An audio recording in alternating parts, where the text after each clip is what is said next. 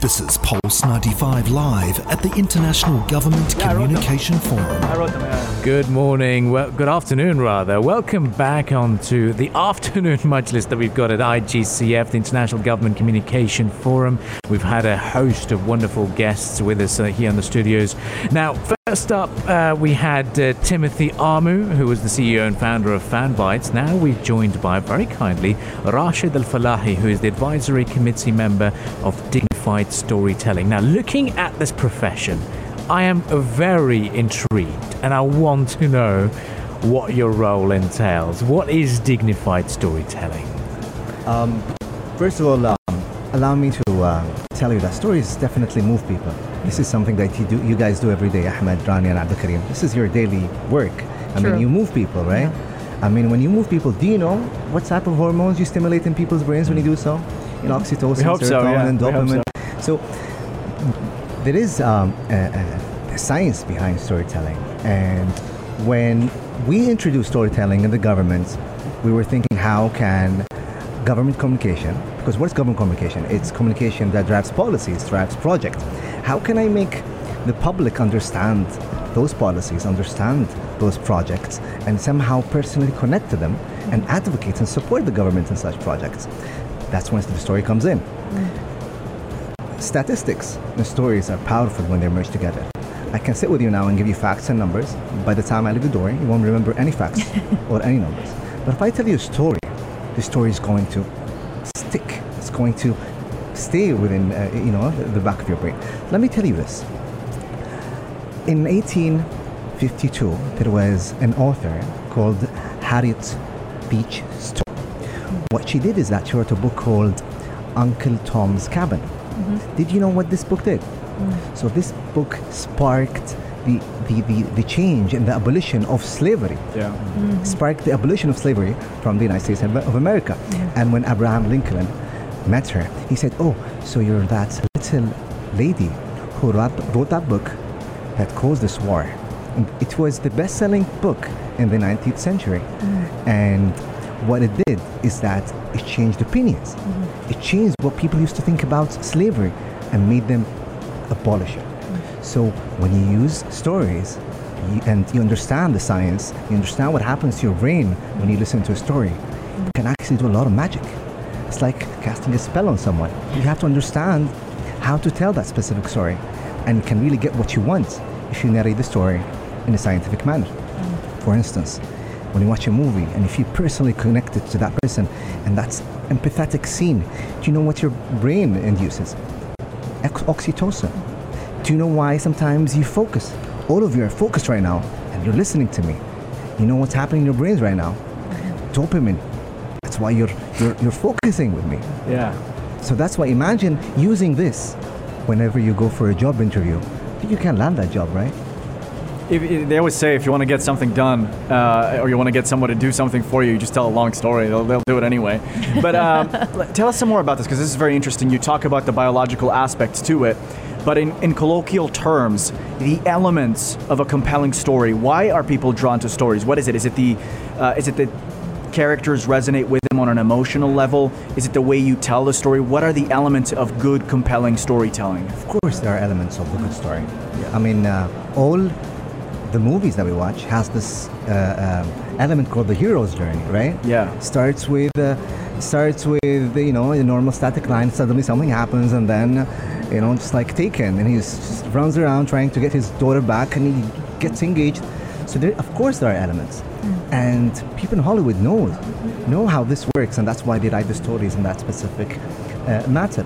But of course, people are drawn to stories. They're susceptible to stories because they somehow personally connect to stories. I mean, stories have been there with us more than 20,000 years ago, ever since when our LCD screens were nothing but cave walls, right? So everything that we do, even the language, how can we speak this language? Who started this language? Who invented this language? I mean, it started with narratives, and that's why we do what we do and we behave the same way. I mean, the kid that cries wolf, I mean, what does it teach you? It teaches you a value, right? Yeah. So we're susceptible to stories because we somehow personally connect with them. Sometimes you hear someone's story and go like, I've been there. I know how this guy feels, and you personally connect with them, and yeah, that's why. I mean, because they personally connect. Sometimes, you watch Transporter. Yeah. And good movie. I'm sure you went to the gym after that a while because you liked how buff you look, right? Yeah. I mean, you get impacted. So it influences you. And let me tell you this: product placement in movies makes a revenue of $11.6 billion per year. Wow. So that's why you end up buying that Omega watch or buying that specific brand or that Aston Martin after you watch the Below 7. Influences you. So yes, we get personally connected. I mean, because we watch that Bond movie, leave the movie and be like, I want to be James Bond. You think buying an Aston Martin will make you James Bond, or maybe or maybe all dressing up in that black suit, black tie image. I mean, but yes, in a nutshell, in a summary, stories personally connect to people.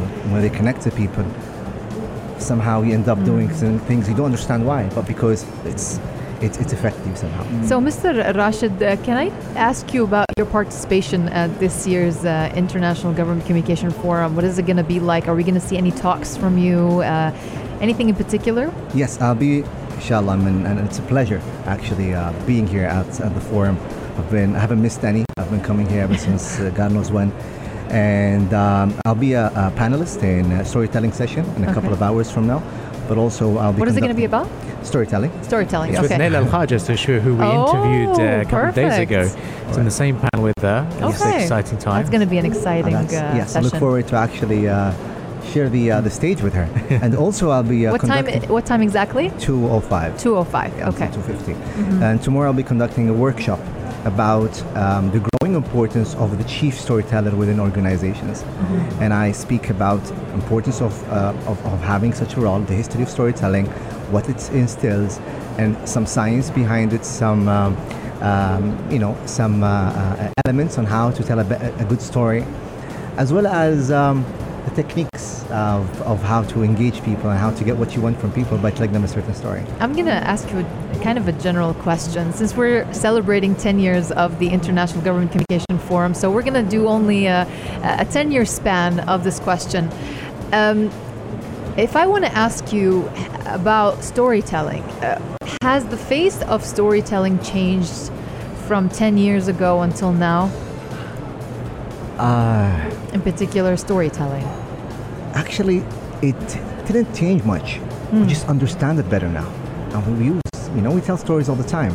I mean, I remember a lot of advertisements that I watched, Cheetos, for instance. I mean, you already relate to that cheetah, right? Yeah. But what I mean is that we didn't know why this happens to us, why we end up buying that product, why we end up being engaged to that specific story. Right? But now, with science, I mean, with neurological studies to the brain, you understand why your brain lights up when you start imagining a ballerina swinging, And if you close your eyes now and imagine a dog running around us here in the studio, the same part of your brain that lights up is exactly what happens if a physical dog was running.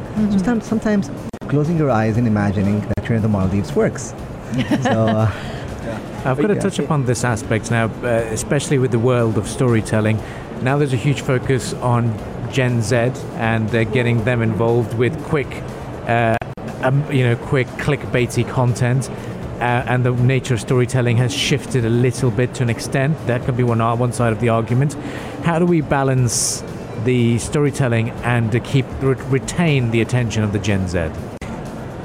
All right, so, content nowadays should be snackable, right? Yeah. At some point when I was a teenager, I mean, we used to be focused. I used to like the Premier League. That's it. I wasn't watching the Italian league. I wasn't watching the French league. I wasn't watching the Spanish league. Just focused. But now with the amount of information that bombards us, there is a lot of noise, and you just try to disconnect. But what the story does is that it gets to you, despite the noise. We use the internet a lot, and there's a lot of noise. I mean, once you type something, they start targeting you. All those marketing agencies start targeting you. So we become bombarded, and what we look for is snackable, summarized content. And that's a story. We can watch those 1-minute videos on WhatsApp that we end up thinking about for the rest of the day because of the power of the message within that story. So So yes, Gen Z, they're distracted. They have a lot to think about. Some of them are, job, you name it. But what I mean is, yes, if you open your mobile now and you can see the amount of information, there's politics, there is Bitcoin, there is electric cars, there's climate change, there is. Think about it. Pandemic. Why is Rania interested in everything suddenly? At some point, she was just interested in something specific. Yeah. That's right. But now there's a lot of noise. And for you to get to that specific target audience, I should understand the target audience, understand what it is that they're interested in, and then tailor a story that will get to them. And how do you tie it in as well with the overall theme of this event, this forum, government communication? Talk to us some more about how the United Arab Emirates government has been leveraging storytelling technique, how it's moving, how things are changing, and maybe if we can improve some things in the way we're doing things now. Just overall storytelling of the United Arab Emirates government and their messaging. We're Emiratis are proud people, right? Yeah. We're proud of our past, and we always talk about our past, of our fathers. My father is an Okhada. You know what's an Okhada? Is Captain of the ship? Captain of the ship. Oh. And he used to travel to India, to Pakistan, to Iran, to Bahrain, to Iraq on a ship. He started working at the age of 8. So, through the stories of my father, he told us what it was like. Let me tell you this, might sound disgusting, but let me tell you how tough it was long time ago. Everything was scarce. Food was scarce, even water. So, drinking water sometimes, mosquitoes would lay their eggs. And you know what happens when the eggs hatch? You can see those small things moving in the water. Oh, used to drink water with those parasites in them because there was no water. So the life was a struggle. And they used to travel the sea for days to come back with minimum wages just to stay alive.